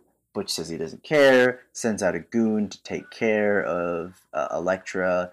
The goon seemingly gets the upper hand on Elektra and is about to deal a final blow, where until he is shot by Alice, who just wants to protect Elektra, but it's revealed that the mysterious assailant is actually an agent of the Hand as we see his body dissolve. And before that, we check in with Kingpin just briefly towards the end, where after he had checked in earlier, or after he had met earlier with Mary, just to kind of see how she is doing and how she's settling in with the new things, Wilson gets an urgent phone call that Bullseye has escaped and is seemingly headed on a collision course with Kingpin. So, like I said, mostly a check-in issue, just kind of seeing what everyone is up to, and following up a couple of plot threads, seeing more of the stuff at the Hand, seeing Matt deal with his guilt and potentially taking a new deal with a reduced sentence, and seeing what's happening next with Bullseye. But it was a solid issue. Didn't really hone in on anything in particular, which I think I might have liked a little more. And by jumping around to like 4 different subplots made it feel a little scattered at points, but on the whole, it was solid enough. And so I ended up giving this one a 7.75 out of 10. Awesome. All right, moving on to Giant-Sized Amazing Spider-Man, brought to us by writer Nick Spencer, with art by Roque Antonio, with Carlos Gomez and Zay Carlos, with color by Alex Sinclair and lettering by Joe Caramagna. Giant-Sized Spider-Man picks up where Amazing Spider-Man left off at the culmination of the King's Ransom event. Spider-Man is called in backup from a thrown-together team of the Defenders, the New Avengers, a little bit of a who's who of past rosters, which was a lot of fun. And they then decide to, I'm going to use the word ambush, but that's not exactly the correct word.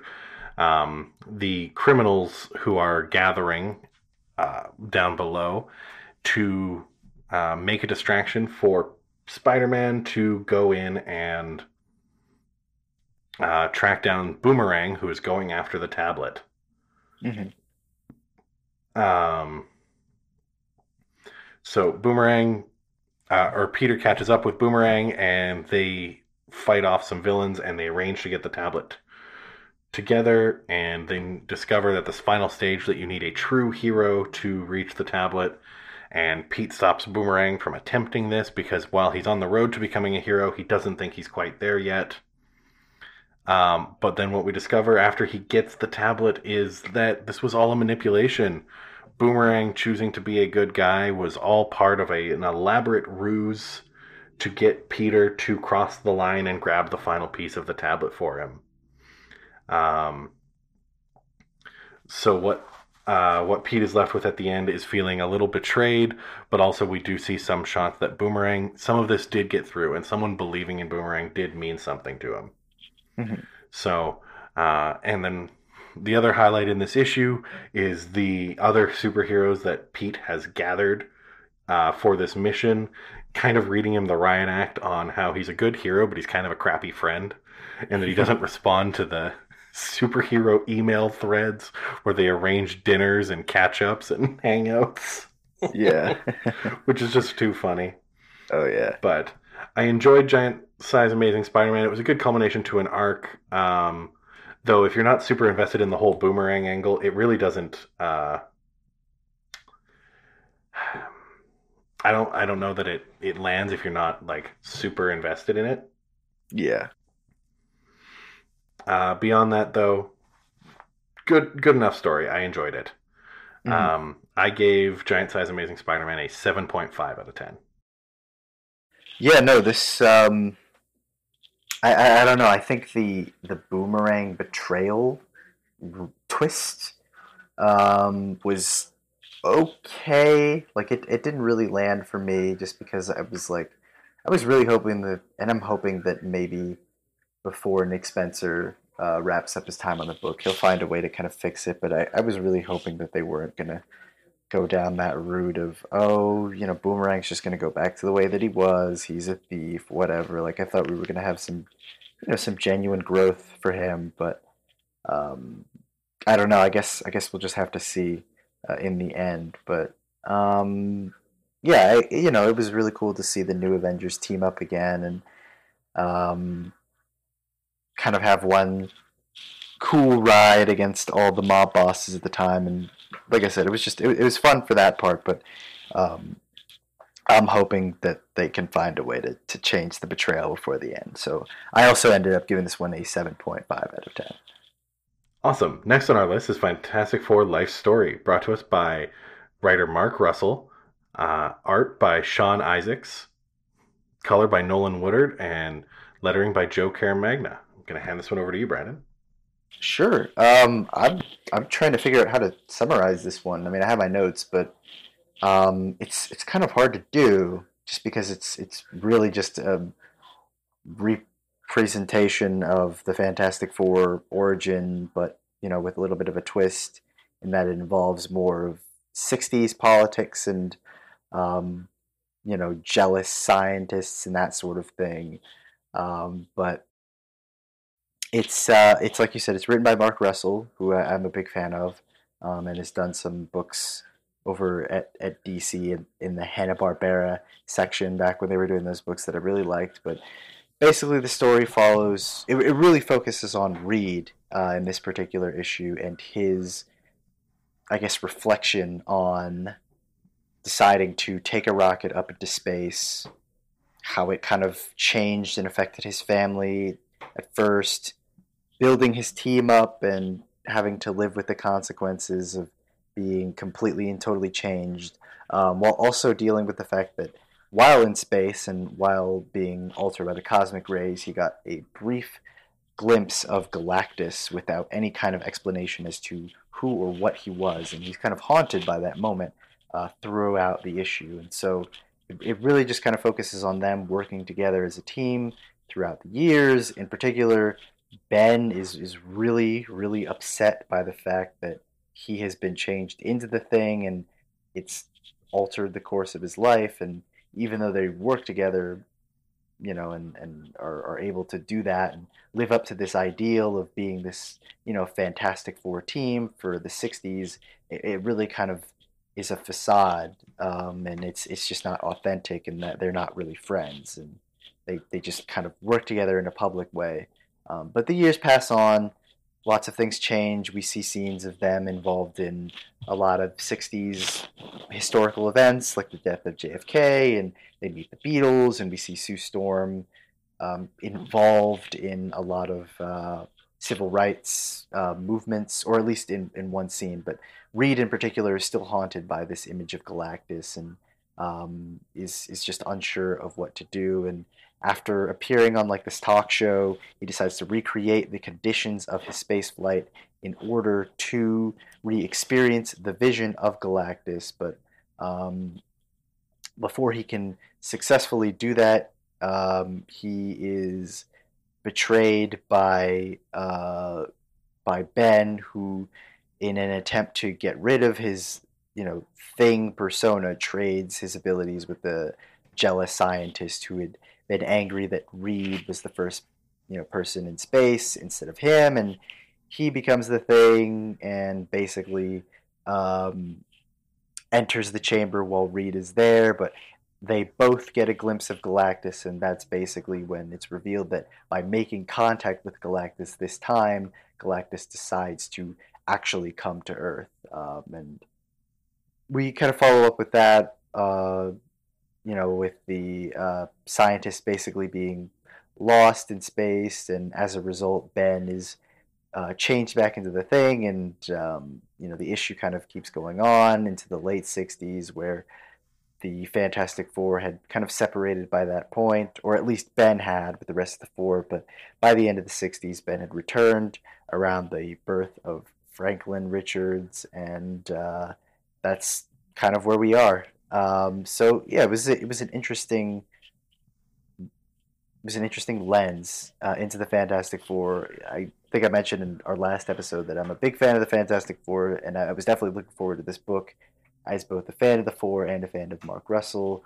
And while it had its interesting moments, I think it kind of suffered from really focusing on Reed, which is a weird thing to say, but I think in focusing on Reed, it just kind of shut out a lot of the other characters to the point where they just kind of felt interchangeable, like they were just kind of there. Really, the only other remarkable characters are the jealous scientist, Ben on occasion, and Sue, who is kind of acting as the rock for Reed, but doesn't get to shine enough on her own, I think. And I feel that for a book that really focuses on the four throughout the decades, you're going to need to look at other perspectives outside of Reed. So I'm hoping that that's not the way it's going to be for the rest of the five issues, but we'll see.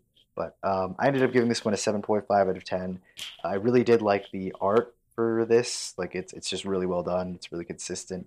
It's not stand out in any way, but it's very satisfying to look at. But on the whole, like I said, I think just a little bit disappointing in the presentation at first, at least, and I wish we gotten more of the perspectives of all the Fantastic Four instead of really just focusing on Reed and his paranoia about Galactus. Yeah, awesome.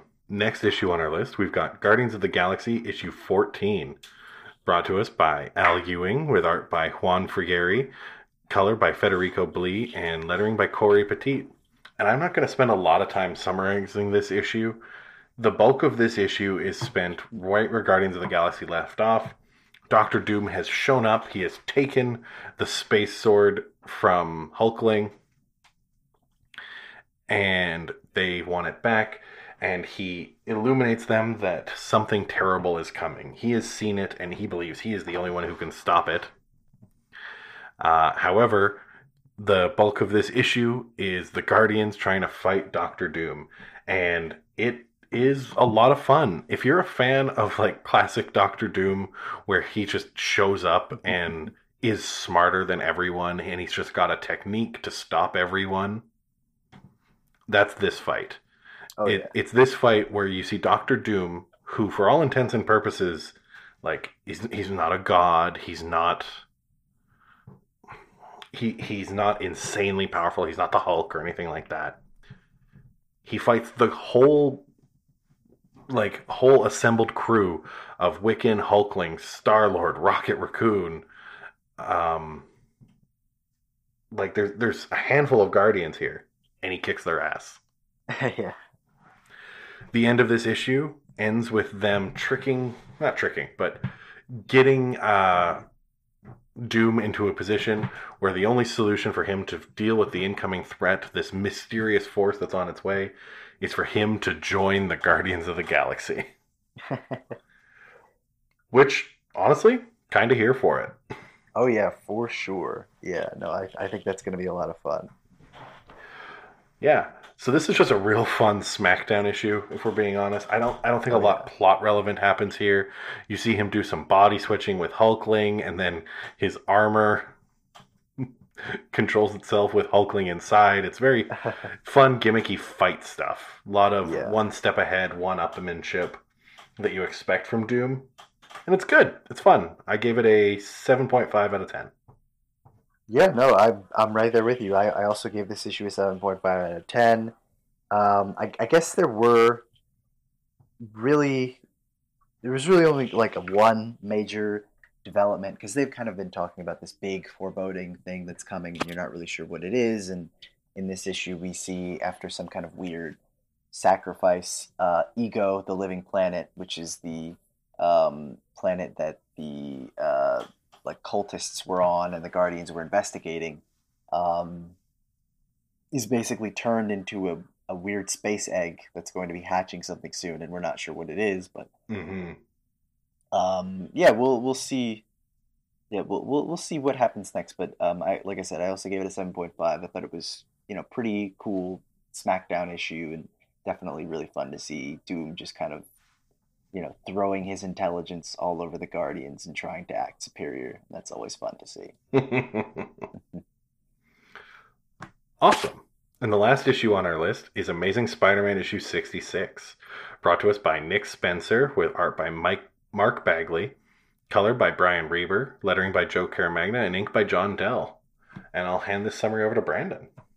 Sure. So this issue basically just deals with the fallout from King's Ransom, where we catch up with all of our characters, kind of reflecting on the results or reflecting on the events that just happened. Spidey's definitely feeling it the most, where Boomerang betrayed him, and he has to explain that to the new Avengers, and they have to deal with the fact that the Rose has been resurrected. Meanwhile, J. Jonah Jameson is absolutely PO'd that Pete turned off his camera, while they were in the middle of the whole Lifeline tablet thing, and clearly Jonah Jameson is not too happy about that and decides to take things into his own hands. At some point, we catch up with Randy Robertson and Beetle, who have fully embraced their relationship at this point, and that's kind of led to Robbie and Tombstone essentially having a ceasefire, at least for now, in their hatred of each other, just because their kids are together and they can put aside their differences, at least for now.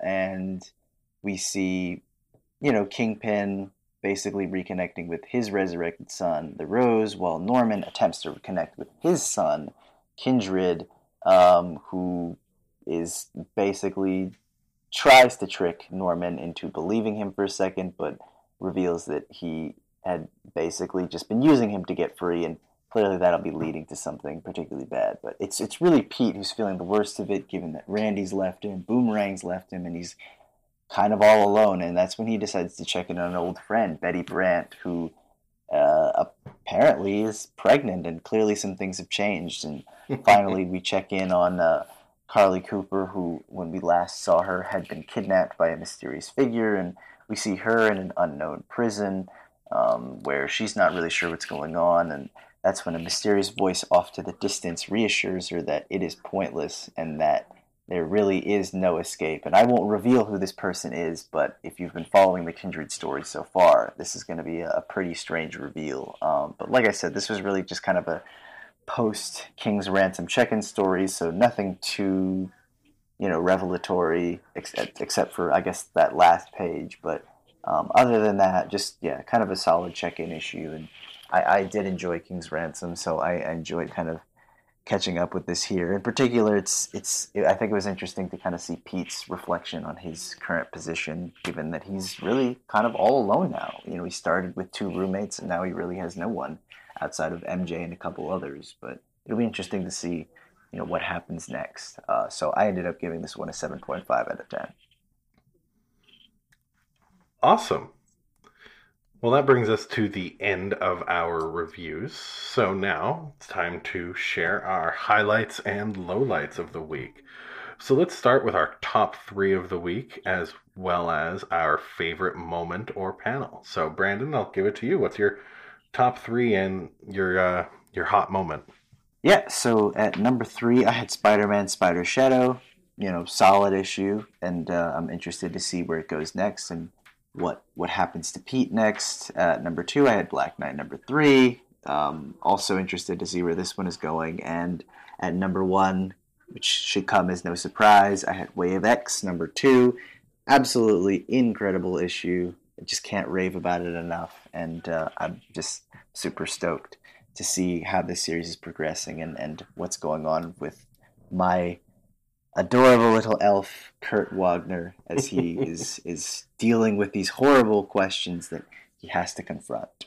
But I think my favorite moment of the week, which is definitely a hard one to choose, but probably has to go to none of those books, but Immortal Hulk, Time of Monsters, and basically the scene that we kind of talked about earlier where Tammuz is pulling his body back together. It was so horrifying and yet so just mesmerizing at the same time. Like I couldn't stop looking at it even though it was disgusting.